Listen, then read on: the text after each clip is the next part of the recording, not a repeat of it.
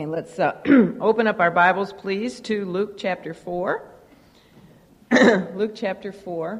And then we'll also be reading over in Mark 1, so you might want to find those two places. The title for our study this morning, and this is not our outline, but you have that in your books, lesson number 22. The title for the study is The First Great Galilean Tour. And our outline consists of just two parts, so I didn't bother to, again, make a transparency for it. Part 1, which is taken from Matthew 4, Mark 1, and Luke 4, we will be considering the Lord's authority to preach. Remember now, we have been talking about his authority demonstrated in various aspects of life. We looked in lesson 20 at his authority over nature, and then last week we looked at his authority over demons and over disease, over sickness. This morning we're going to be looking at his authority, first of all, to preach as he goes about all of Galilee teaching in the various synagogues. And then secondly, part 2, which will be from Matthew 8, verses 2 to 4, Mark 1, verses 40 to 45, and Luke 5, verses 12 to 16. We're going to look at his authority to purify, and that will be very interesting as we discuss the Lord's first miracle of cleansing a leper. So let's begin by looking at his authority to preach, and for this I'll begin by reading Luke 4, verses 42 to 44, and then we'll skip over to Mark as well. All right, Luke 4, starting at verse 42, it says, "And when it was day, he departed and went into a desert place, and prayed," is what Mark 1:35 tells us. That's why he went into the desert place, was to pray. "And the people sought him and came unto him and stayed him," or detained him, "that he should not depart from them. And he said unto them, I must preach the kingdom of God to other cities also, for therefore am I sent." And he preached in the what? Synagogues of Galilee. He went throughout all of Galilee, and it was his custom to go into the synagogues and preach. So let's look now at Mark 1, verses 35 to 39. It says, "And in the morning, rising up a great while before day, he went out and departed into a solitary place, and there prayed. And Simon and they that were with him followed after him. And when they had found him, they said unto him, All men seek for thee. And he said unto them, Let us go into the next towns, that I may preach there also, for therefore came I forth. And he preached in their synagogues throughout all Galilee, and cast out devils." All right, this is also found over in Matthew 4, verses 23 to 25, but says essentially the same thing, so we won't turn there. All right, the previous day, which we looked at last week, the previous day in the Lord's life to the one we're looking at now, had been a very, very busy one for the Lord Jesus. It had been the Sabbath, and he had started the day by preaching, remember, in the Capernaum synagogue. The people had been the ones who were there and heard him preach, had been very astonished by both the authority with which he preached and the power of his words, but he very quickly demonstrated his divine right to speak with such authority and power by doing what? By casting a demon out of a demoniac, exactly, who had attended the service that morning. Then following that, he and his men had gone to Peter's house, probably to enjoy the Sabbath dinner and get some rest. However, upon their arrival, they were immediately alerted to the fact that Peter's mother-in-law was in serious trouble because she was sick with a great fever, Luke the physician told us. And then the Lord demonstrated his authority over disease. Just as earlier that morning he had demonstrated his authority over demons, now he demonstrated his authority over disease. And he healed Peter's mother, his wife's mother, in such a way that she was able to do what? Right, she was able to instantly get up and minister to not only the Lord, but to his disciples as well.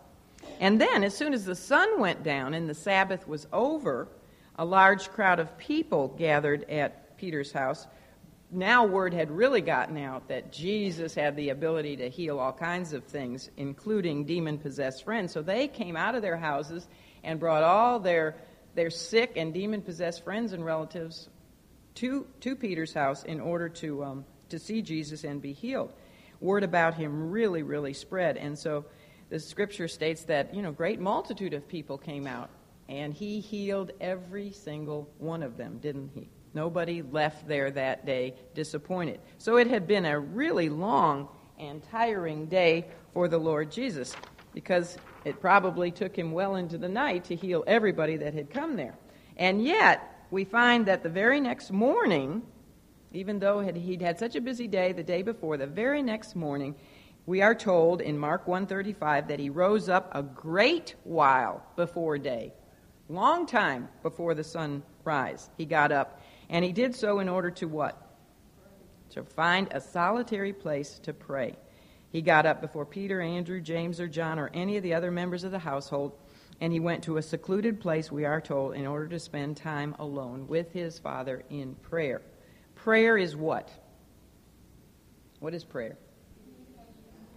Exactly. It's communication with God the Father, our Creator.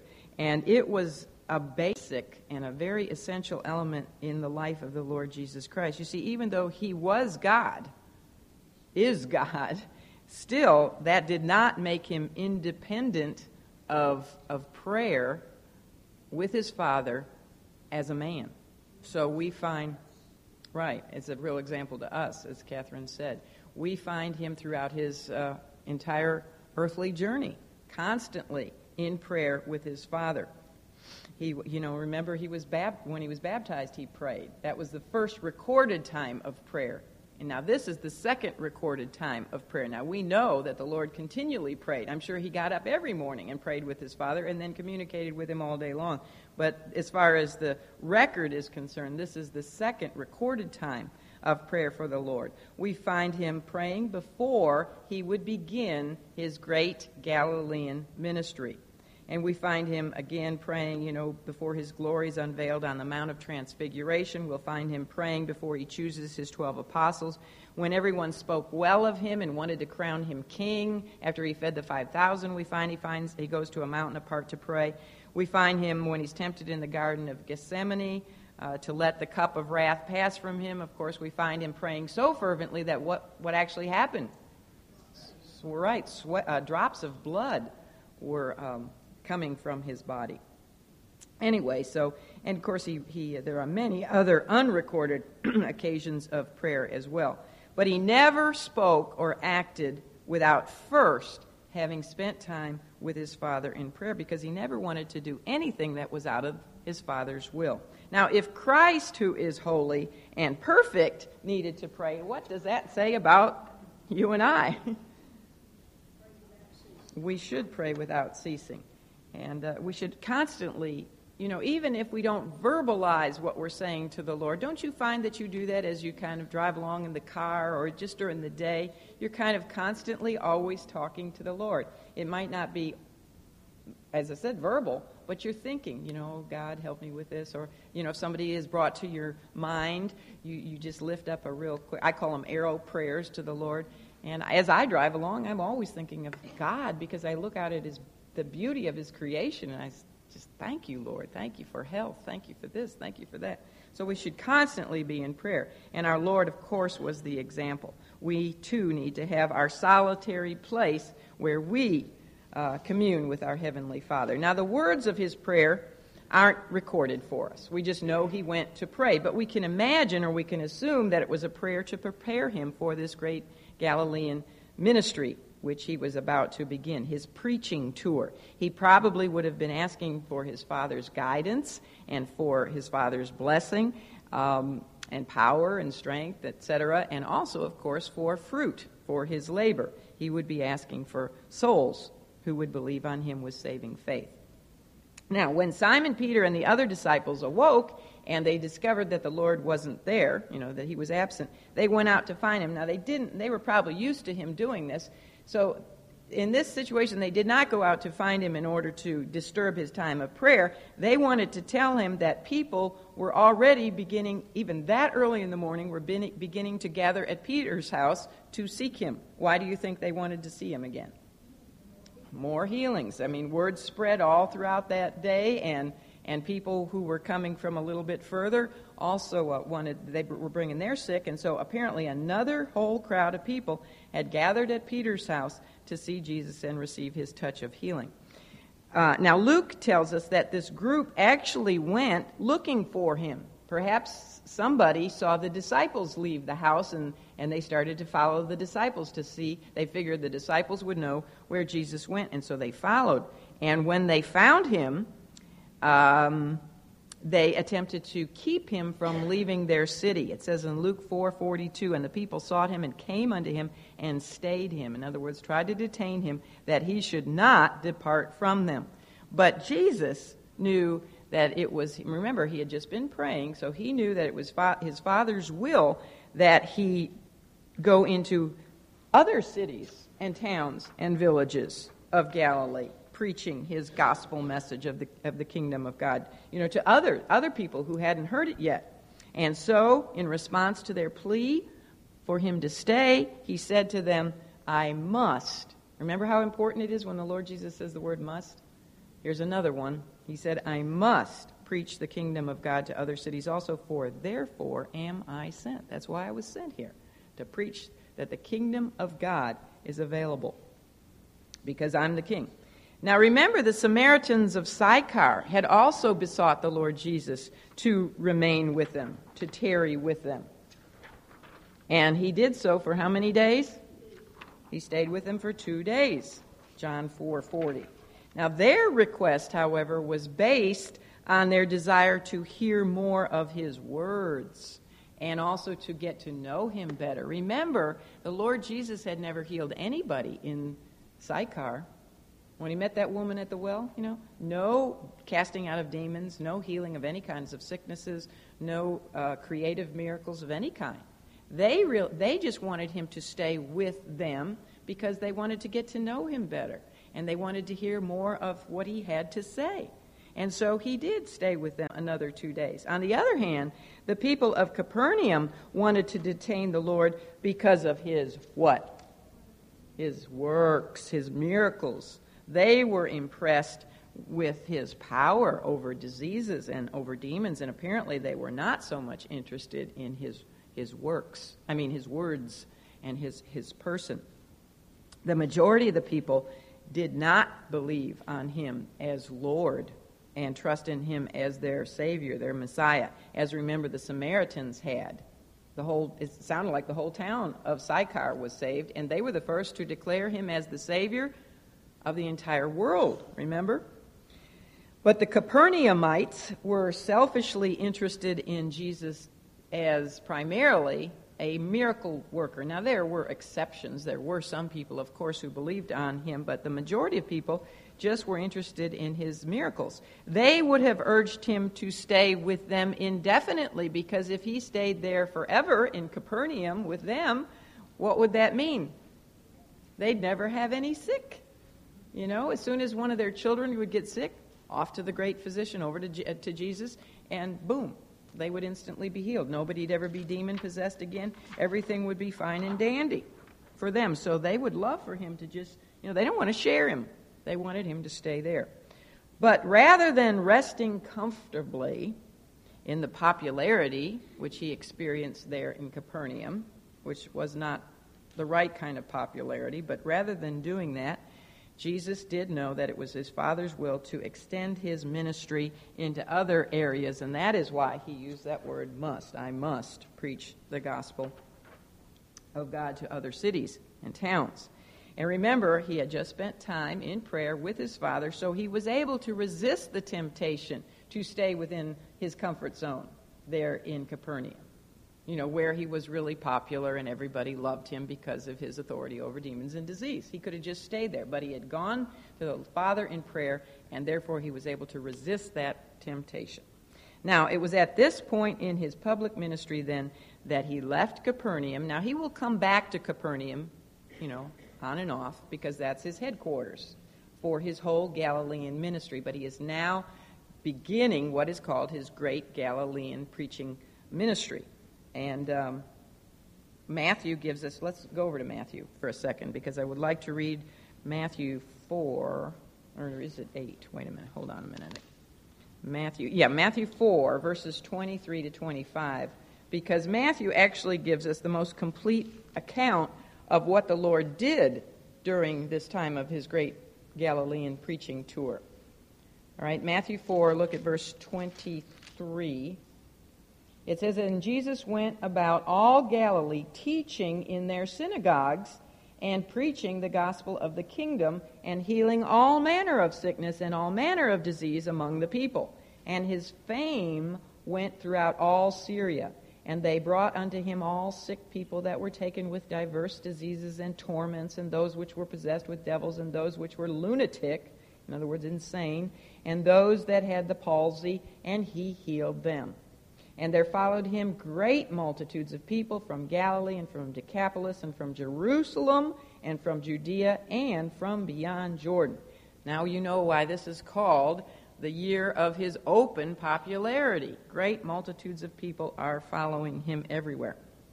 Now the Galilean province of Israel, the northern province of Israel, measures about 60 by 30 miles. So we're not talking of a real huge area here. So anybody in this area could travel. If they heard that he was over in Cana, for example, it wouldn't take anybody more than a day or a day and a half, 2 days at the most, to reach him wherever he went. It's not a very big area. And remember that this area is frequently referred to as Galilee of the what? Galilee of the Gentiles, right, because many Gentiles lived up in Galilee. It was probably by way of the many Gentiles who lived in Galilee that word about the Lord Jesus went throughout all of Syria, as we saw here in Matthew 4:24. It says word about him went through Syria, throughout all of Syria. Now, Syria is a completely different country from Israel. It's to the north of Israel. But word went throughout that entire country about Jesus. And that was probably by way of Gentiles. The Jewish people of Galilee didn't go up into Syria to tell the people about Jesus. And also it would be by way of many of the Gentiles of Galilee that great multitudes of people followed him from Decapolis. I should really have a different map because it would show you where these places are. Syria is up here to the north. Decapolis would be over here to the northeast. Is that right? I'm not good at direct. Yeah, northeast would be Decapolis. And also it says that word about him grew among the people beyond the Jordan, which would be to the southeast, would be the area of Perea. Now, Syria, Decapolis, and Perea were primarily populated by what kind of people?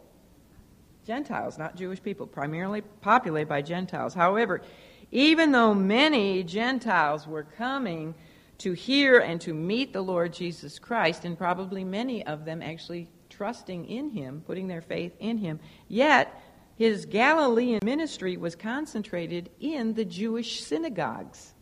So remember that. We get this idea that he's always out in the open preaching. But at the beginning of his Galilean ministry, every time he'd go into a town or a village or wherever he went, he would find the local synagogue, and that's where he would go. And he would assume that role of the maftir, and he would read the scripture, and he would teach the people. And, of course, it was to the Jews first, because the Jews were the ones in the synagogues. The Gentiles were probably outside they wouldn't have been allowed in the synagogue. And so they were outside having to hear what he had to say. Maybe they left the doors open. All right, now as he went throughout all Galilee preaching the gospel of the kingdom of God, he authenticated his message with his miracles, as he was prone to do. Always his miracles were to authenticate his message. The message was the primary thing. Now, before we get into his miracles, what was the gospel of the kingdom of God? Now, what does the word gospel mean? Okay, so we know it was the good news, and it was good news regarding the kingdom of God.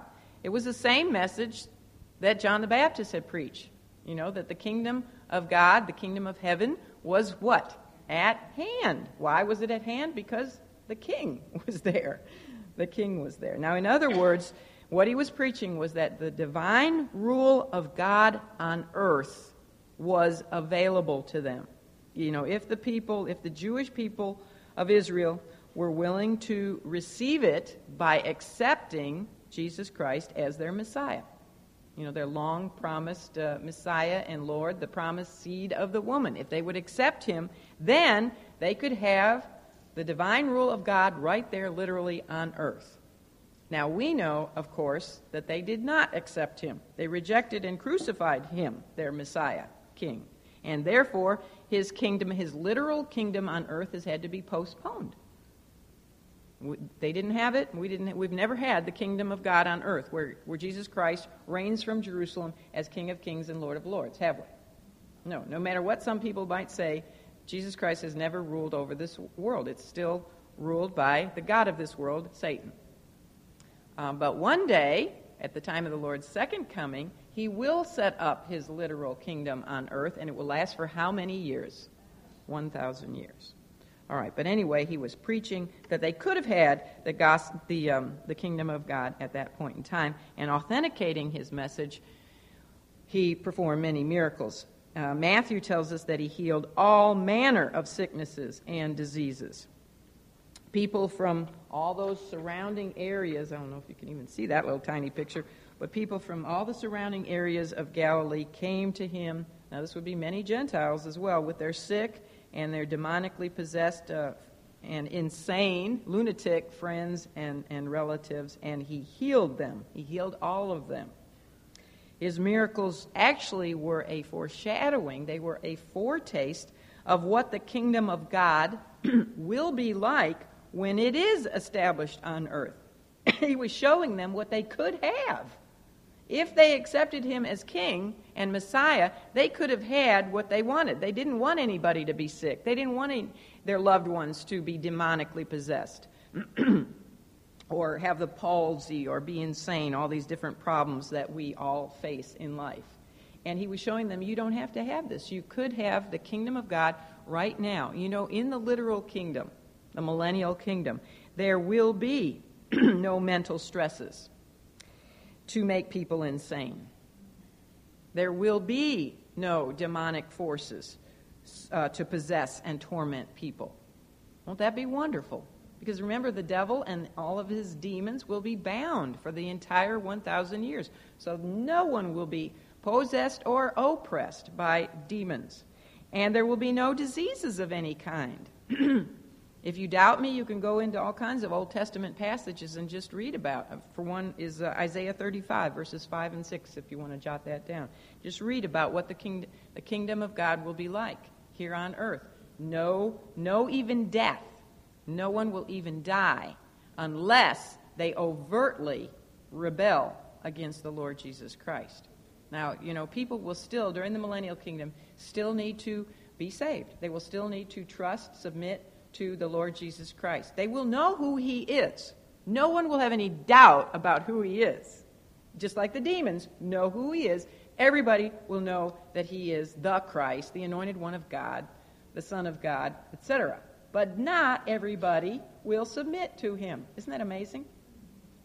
Even though nobody will be sick, no problems, everybody will still need to be saved. And everybody will, for the most part, obey him. But those who don't and overtly rebel against him, they will be put to death. So that will be the only cause of death during the millennial kingdom. Now, you and I will be there in our glorified new bodies, all right? So we won't even have to worry about death, period. All right, so anyway, this was really a time of widening influence and popularity for the Lord Jesus Christ. Particularly, you notice, among the Gentiles, which is interesting. All right, it's also interesting to discover that although Christ must have literally healed many, many people and cast out demons from hundreds of people perhaps, yet in the three synoptic gospel accounts, Matthew, Mark, and Luke, which are the three accounts that tell us about his Galilean ministry, John doesn't really mention it, but in the three synoptic gospel accounts, not one miracle is recorded in specific detail. Now we know he did many, right? But not one is recorded for us in specific detail except the healing of one, I shouldn't say healing, I should say the cleansing of one leper. And therefore, we should probably conclude that one miracle is significant. And it is. So let's look now at his authority to purify. You will notice when you read through the Gospels, that, or even in the Old Testament, that whenever it speaks about a leper and a miraculous intervention, it always talks about cleansing, purifying. Others are healed, but lepers are cleansed. Every time you see it, it's that way, which is interesting. And it's because leprosy is a picture of what we need. It's a picture of sin. And what do we need? We need cleansing. Cleansing. And how are we cleansed and made whole? By the precious shed blood of the Lord Jesus Christ. All right, let's look at his authority to purify. And are you in Luke? Let's look at Luke 5. Luke 5. Let's see, have I got the right? Yep, I do. Okay, let's look at verses 12 to 16. It says, "And it came to pass when he, Jesus, was in a certain city, behold, a man full of leprosy, who seeing Jesus fell on his face and besought him, saying, Lord, if thou wilt, thou canst make me clean. And he put forth his hand and touched him, saying, I will, be thou clean. And immediately the leprosy departed from him. And he charged him," in other words, Jesus charged the leper, former leper, "to tell no man, but go and show thyself to the priest, and offer for thy cleansing, according as Moses commanded, for a testimony unto them. But so much the more went there a fame abroad of him, and great multitudes came together to hear and to be healed by him of their infirmities. And he withdrew himself into the wilderness and prayed." All right, now I also need you to read with me Mark 1. Go back to Mark, and let's look at verses 40 to 45, because Luke didn't tell us one little thing about that leper. He didn't tell us that he disobeyed Jesus. Mark does. So let's look at Mark 1, verse 40.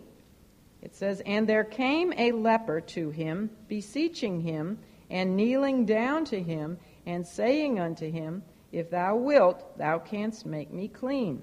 And Jesus, moved with compassion, put forth his hand, and touched him, and saith unto him, I will, be thou clean. And as soon as he had spoken, immediately the leprosy departed from him, and he was cleansed. And he straightly charged him, and forthwith sent him away, and saith unto him, See thou say nothing to any man, but go thy way, show thyself to the priest, and offer for thy cleansing those things which Moses commanded for a testimony unto them. But he went out and began to publish it much, and to blaze abroad the matter, insomuch that Jesus could no more openly enter into the city, but was without in desert places. And people still came to him from every quarter. All right. Because the Bible states only that the miracle of this healed leper occurred in a certain city, that's what we read, you can go back to Luke, because that's primarily where I will be. We're only told that it occurred in a certain city. We don't know which city it occurred in. We're just left to guess what city it might have been. Now, Matthew and Mark, I did not read Matthew's account, but this same account is found in Matthew 8, verses 2 to 4. Matthew and Mark both tell us that the man Jesus healed was simply a leper, and they give us no additional information about his actual condition. We know he was a leper, but only Luke, the physician who would be interested and knowledgeable about this sort of thing, declares that the man was full of leprosy. That's found in Luke 5:12. This means that the man was in the latter stages of leprosy. He was literally full of leprosy. He was totally consumed with the dreadful disease. Now, notice the sequence of the leprous man's actions. You don't really see this. I'll put his picture back up here in a minute, but oops, here it is. I want this one up here. We only see this sequence if we put all of the gospel accounts together, which is what we're doing in our Life of Christ study. But when we do put them together, it's very interesting, because we find that, first of all, the man saw the Lord Jesus. That's in Luke 5:12. And then he came to him. Then he knelt down before him. Now that's over in Mark 1:40. Then he fell on his face before him. That's back in Luke. And then he worshipped him. You don't see that, but that's in Matthew 8:2, the one I didn't read. So this is a beautiful picture here of a sinner's submission to Christ.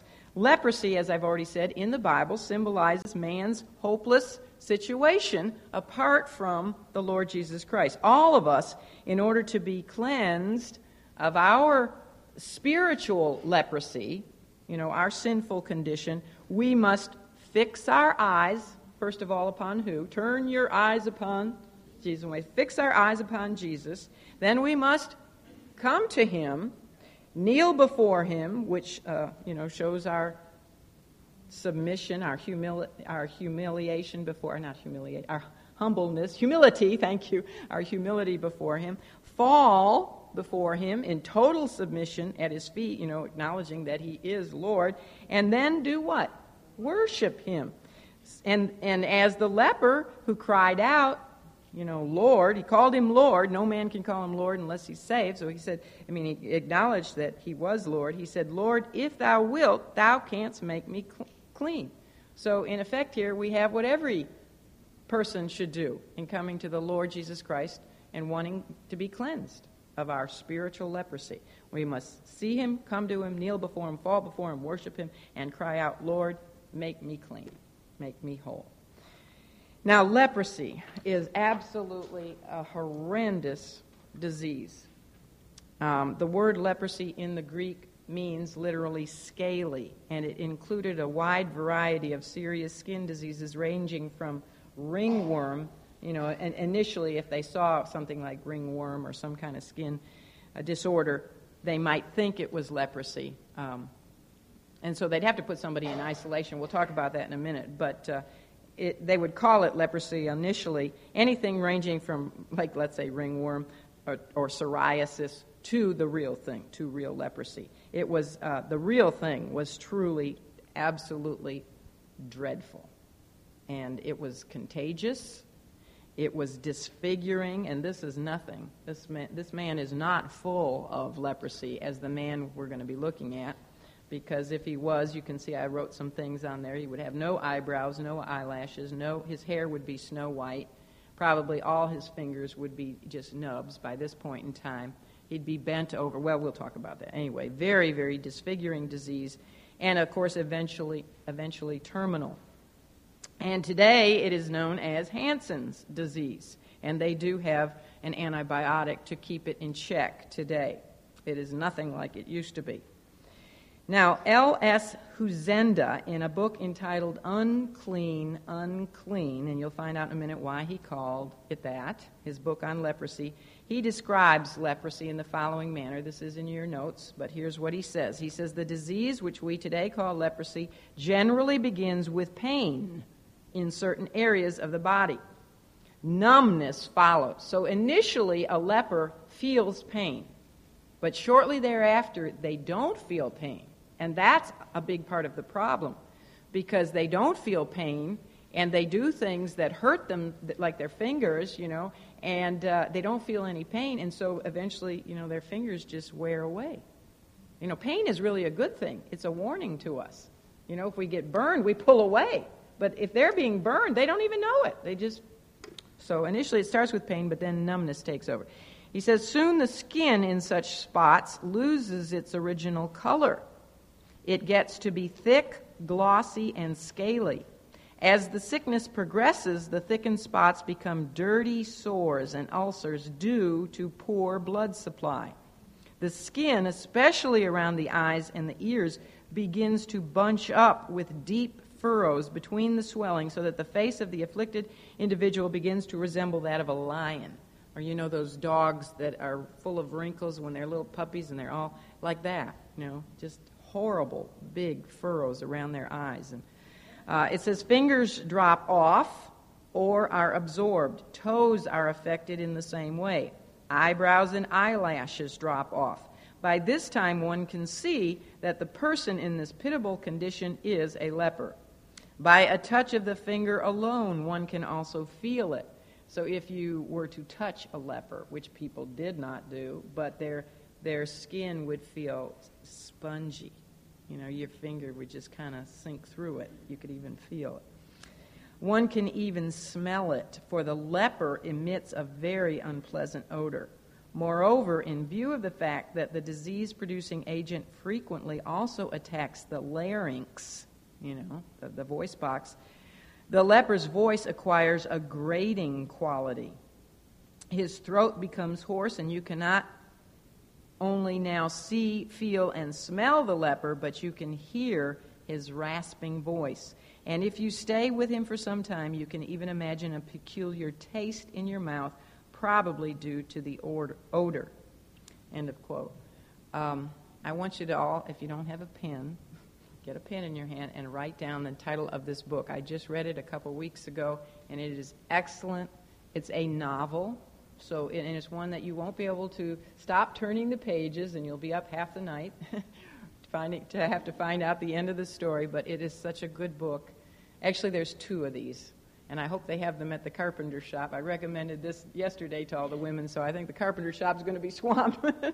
But the title of the book that I just read is all about leprosy. The authors, it's a husband and wife, you've probably heard of them before, Brock and Bodie Tenay, Thoene. It looks like Thony, but it's Thoene. They are Christian, born-again Christians. They really do their research before they ever write a book. And they, in this book called Second Touch. Second Touch is the name of the book. They really give us a perfect picture of what it was like to be a leper in the days of Jesus Christ. And it's a moving book. I was in tears many times about what a leper went through back in those days. But it ends happily because they meet the great physician. But there's another book, there's many books that they wrote together as a team. But the first book in this particular series is about the man who was born blind and was healed, given his sight by Jesus, and it is called First Light. And I can recommend these books with no hesitation because they are so scriptural. Now, the characters are made up, but everything, it really gives you insight into the situation in first century Palestine at the time of the Lord Jesus Christ. You'll thank me after you read them, I promise you. All right, after that description by Mr. Huzenda, we can really understand why leprosy was the most feared disease of the ancient world. Eventually, the leprosy bacillus affected the internal organs. Not just the outside, but it would work its way inside. It worked from the outside skin, it's where it started on the skin, and then it would work its way in to the bones and into to the internal organs. And when the bones began to deteriorate, the person would become so weak that he was or she was highly susceptible to other such diseases as tuberculosis or pneumonia. Now, many lepers actually would die not of the leprosy, but of the disease, because their immune system was down and they were so weak, they would die of something else, such as tuberculosis or pneumonia. But in the old world, there was absolutely no cure for leprosy, and so the victim always died. Even today, people with Hansen's disease are not totally curable, but with the antibiotics that they can give to them nowadays, they can hold the disease in check. Now, in order to protect his chosen people, from leprosy, God had given very strict and specific laws to the Jews regarding leprosy.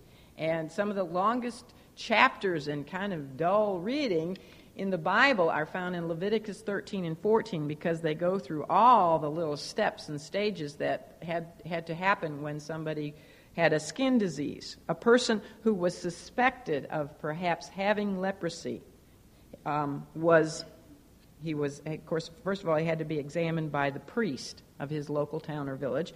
And then if he showed some of the beginning signs of leprosy, he was to be isolated, totally separated, isolated for 7 to 14 days. And if after that time, the skin rash or whatever it was they were looking at, if it had not spread, after 2 weeks of isolation, the person was declared clean. Okay, it was something else. Maybe it was a skin virus. Maybe it was psoriasis. Maybe it was rosacea. I don't know. But it was something else. So they were declared clean by the priest. But because leprosy was so highly contagious, that person, no matter what it was, they were initially isolated, taken away and put in a private place away from everybody else.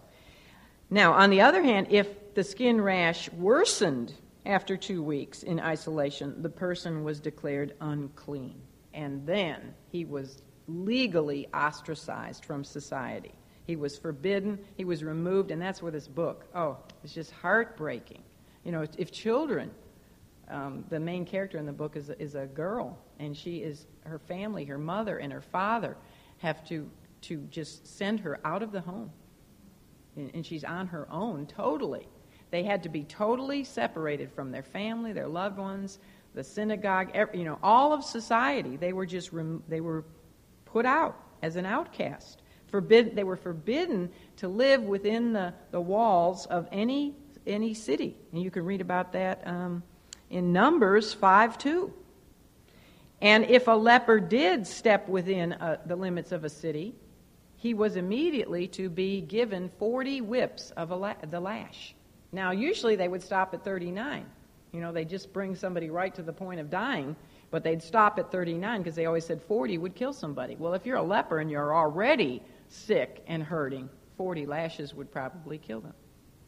Now, most lepers lived in leper colonies, and again in this book you get a really good, accurate idea of what a leper colony was like. Most of them lived in leper colonies. The Talmud, the Jewish Talmud, forbade a Jew, from coming within 6 feet of a leper. Now, so if you saw a leper coming, you had to stay at least 6 feet from that person. Or if the wind was blowing, you could only you'd have to remain 150 feet from that leper. When a person was found to have leprosy, his clothes had to be torn as a signal to other people so that they would recognize him or her as a leper. So in other words, they could never go around in complete clothing, everything all sewn together nice. They had to tear their clothing so that if somebody saw them, they would say that's got to be a leper. Because in the initial stages, sometimes they wouldn't be able to see the spot maybe on them. So they had to go around with their clothes torn. Also, and you'll see one of my pictures in here is inaccurate because the leper's head was to be left uncovered. They always had to leave their head uncovered. So, and again, the reason for this is because the hair would eventually turn snow white. All the hair on the body hair. Of course, they would lose their eyebrows and their eyelashes, but their hair and the other hair would turn snow white. And that white head of hair, along with the torn clothing, would also give a warning to other people that here comes a leper and keep your distance. And then his mouth had to be covered with his hand in order to prevent the spread of his disease. So if a leper saw anybody approaching, let's say he's walking along a road somewhere, the side of a road, and he sees somebody else coming toward him, he had to immediately put his hand over his mouth and shout what? Unclean, unclean. In his, especially if he was later on, he'd have this raspy, grating voice. So again, he would be a warning to others. Now, recent medical studies of Hansen's disease confirm that leprosy can be passed from one individual to another just by inhaling the same air with that person. However, this fact was not discovered until, scientifically it wasn't discovered until modern times. So the discovery, what did it confirm once again? The accuracy, the absolute accuracy of God's Word, even as far back as the days of Moses. Now, Moses didn't know about, germs and things like that and contagious diseases, but God did. The Holy Spirit of God inspired Moses to record the law, which said that a leper was to cover his mouth. He was only to come within 6 feet of another individual, or 150 feet if the wind was blowing, because the wind would carry the germs even farther, right? Now, scientists didn't even know about germs until around the 15th century BC. I think that's a mistake. I think it's 15th century AD They didn't even know about germs. But God, the author of Scripture and the creator of all things, did. Of course, he knows about germs. And this is why he also had told Moses to record that the leper's clothing was to be burned. They would actually go into the leper's home and fumigate everything, take all their possessions. They were left with hardly anything because they had to burn it. They would only leave with the clothing on their back, and that had to be torn. When they went into the leper the leper colonies even had a guard at the door so they couldn't come and go. But people would bring food and they would leave it there at the guardhouse. But again, this just shows you that the Word of God is scientifically accurate. You don't have to worry about it being unscientific. It's science which sooner or later catches up with the Bible. An ancient rabbi wrote this about lepers. He said, "When I see a leper, I throw stones at him, lest he come near me." Another rabbi said, "I would not so much as eat an egg that was purchased on a street where a leper had walked." No one touched lepers, not even mothers, wives, husbands, or children. So it's no wonder then that all three of the synoptic gospel writers tell us that Jesus actually touched the leper, who had been in this advanced stage of leprosy. The disease, in other words, what this meant, the leprosy had already eaten into his internal organs and his bones. And the leper was probably bent over too, because at this point in time, his bones would have deteriorated. And as the bones deteriorated, the person, shriveled up and got bent over. So the man who came to Jesus probably would not have lived much longer if he had not been cleansed. He was absolutely full of leprosy, which means he was eaten alive with leprosy, and no one would ever consider touching such a person except the Lord Jesus Christ. The reason that the Jewish rabbis had such little compassion for lepers was because they saw leprosy as a plague from God of 11 different sins. So whenever they saw a woman or a man or a child, because even children contracted leprosy, when they saw such a one, they had taught the Jewish people to point their fingers at them and then say this: "He's a leper, and God is punishing him for having committed one of the 11 sins." And then they would play games trying to guess which sin that person had committed. Now, there were cases in Scripture where God did punish someone with leprosy because of disobedience, such as, who can think of someone? Miriam, the sister of Moses. Also, Uzziah, King Uzziah, was punished with leprosy, and who else? Naaman. We're not really sure. Yeah, Naaman was healed, but Gehazi was Elisha's servant. He was punished with leprosy. But this certainly wasn't always the case with people who had leprosy. They weren't, you can't say that because they had leprosy they were being punished by God. But the Jews were taught that by their rabbis. Now, leprosy does, as I said, symbolize a type. It's a type of sin. It's a picture of sin. And there are two main reasons for this, because one is that it was always fatal, and without a miraculous intervention, it was always fatal, just as sin is incurable. It's always fatal. We're doomed because of our sin, except also for a miraculous intervention of God's saving grace. Secondly, leprosy led to separation, and sin also leads to separation. Man is separated from a holy God. Well, the Lord dealt with this leper in a manner which was totally different from the Jewish rabbis, because he was moved with compassion, we are told. He saw the man. He didn't see the disease. He saw the man, and he was moved with compassion and concern for him. He was also moved by the man's faith, because when the man fell before him, he said, "Lord, if thou wilt, thou canst make me clean." The man was saying, you see, the leper was saying that he knew Jesus had the power and the authority to cure him, and yet he also knew that Jesus was under no obligation to do so. Although the leper knew that Jesus had this ability and he had this power, he asked to be healed only if it was the Lord's what? Will. Now that is highly commendable. He never claimed to be worthy or deserving of the Lord's divine cleansing. didn't say he was deserving of cleansing. He merely left himself in the Lord's hands to do with him as he saw fit. So the implication is that the leper was willing to remain uncleansed, unhealed. He was willing to remain a leper and to very soon die a leper, if that was what the Lord willed for him. Naturally, of course, he wanted to be healed. And how do we know he wanted to be healed? Because he went to Jesus. He wouldn't have gone to Jesus in the first place if he didn't want to be healed.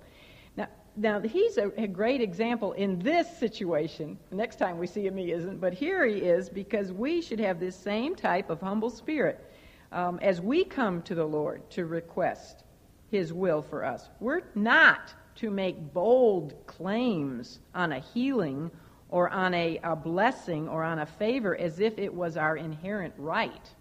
Heal me because I deserve this.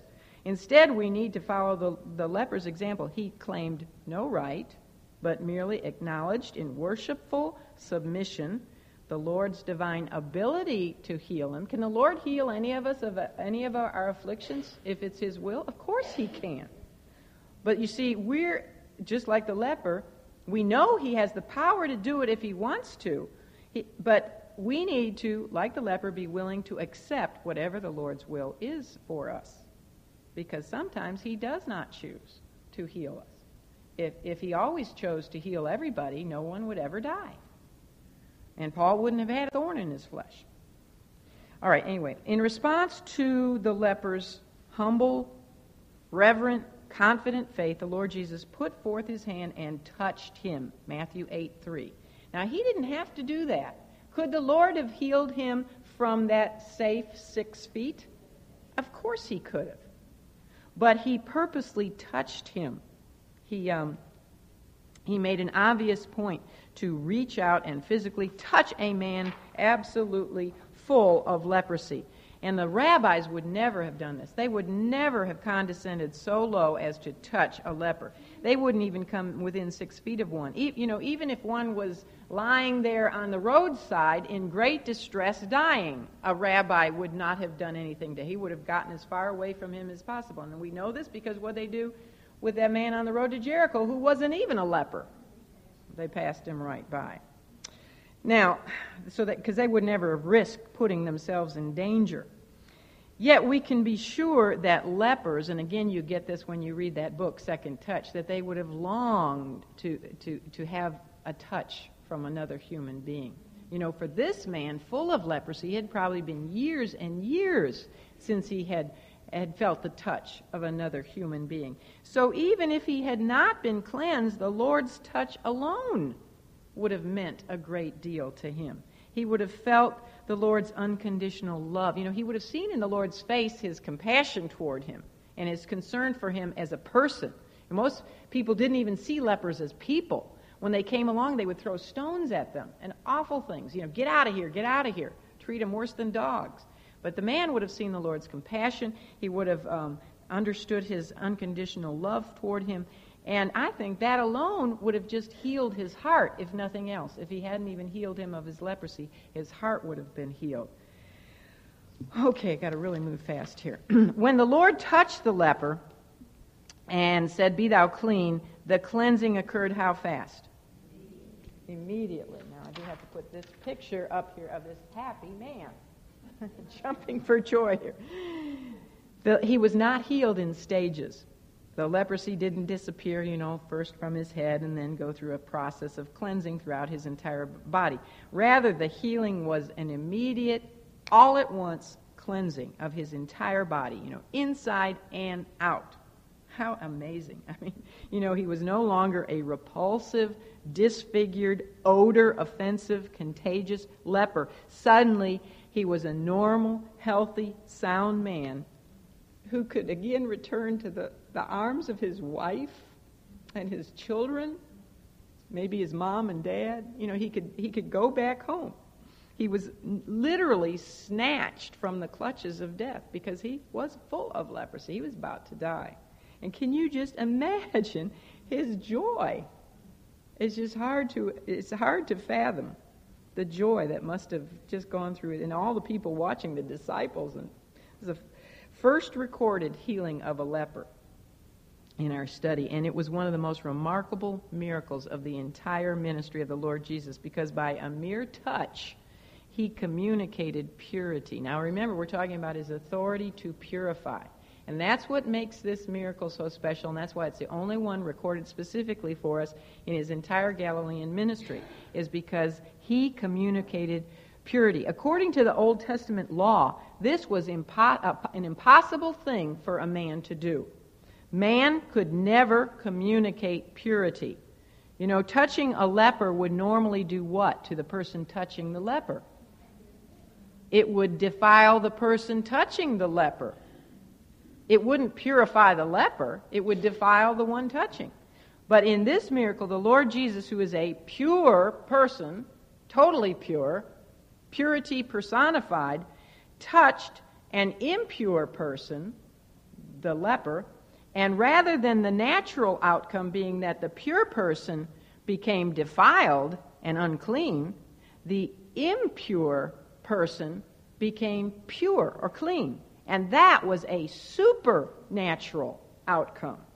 And the logical conclusion, with everybody watching, was that the touch of purity, which changed impurity, had to be none other than the touch of Almighty God himself.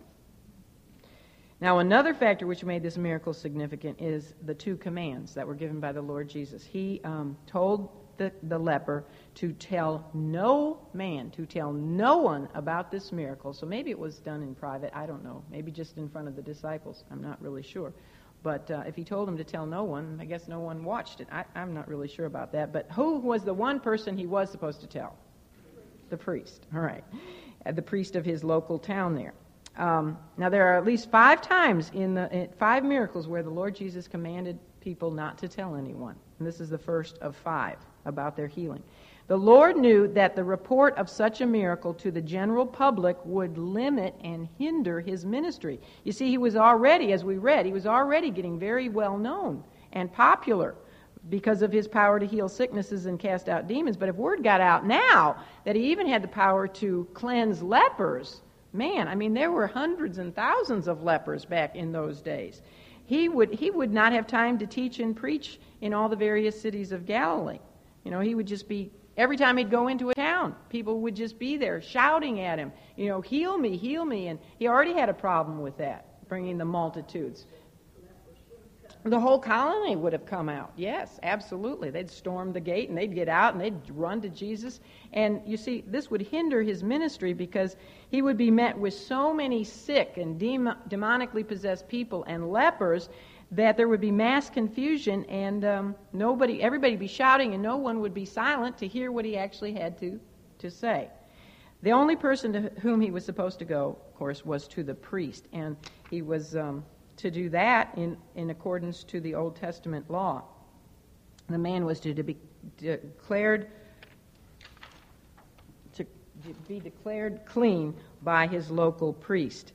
And you see, in obeying the Lord Jesus, if he had obeyed him, the leper would have been giving a testimony to that priest who would then tell other priests, which would verify Christ's messiahship. Because you see, they knew that the Messiah, when he came, would be able to, you know, make the lame walk again, the blind to see, the deaf to hear, the lepers would be cleansed. So this would be a testimony to the priests that indeed Jesus Christ was the Messiah, because no one had ever been able to cleanse a leper before. But the problem was, and I'm almost through, that the leper's excitement, and you can empathize with him, but his excitement over his miraculous healing got the better of him, and he disobeyed Christ's command to say nothing to any man except the priest. Now Mark, as I said, is the only one who tells us about the leper's disobedience. He says that he went out and he just blazed it abroad. I mean, he told everybody he met. He began to publish it much. You see, he was so full of joy and gratitude to the Lord for what he had done in cleansing him that he just couldn't keep quiet about it. What happens when you have something wonderful in your life? You want to shout it. You want to tell everybody you know if you've been healed of something, or if something great happens and, you know, your child's going to get married. I mean, you want your friends and everybody to know. And if you were a leper, who would be the first ones you'd want to tell about this man who has healing power? Well, all the other lepers too, wouldn't you? I mean, I'm sure he would want to tell all the lepers that Jesus could cleanse them. But what we can fault him for is his disobedience, definitely, to Christ's direct command. We cannot commend this. The Lord had specifically told him not to tell anyone but the priest. And even though his motives, his intentions may have been good, his emotions got the better of him, and yet his disobedience, for whatever reason, caused a hindrance to the Lord's ministry.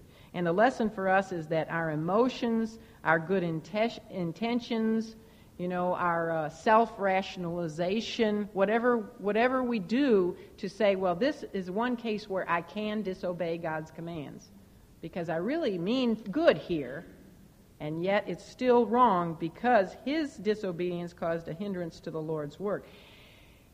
There were so many people now who were coming to the Lord when he'd enter into a town or a village that he just could not preach anymore. So it says he couldn't go into the synagogues anymore.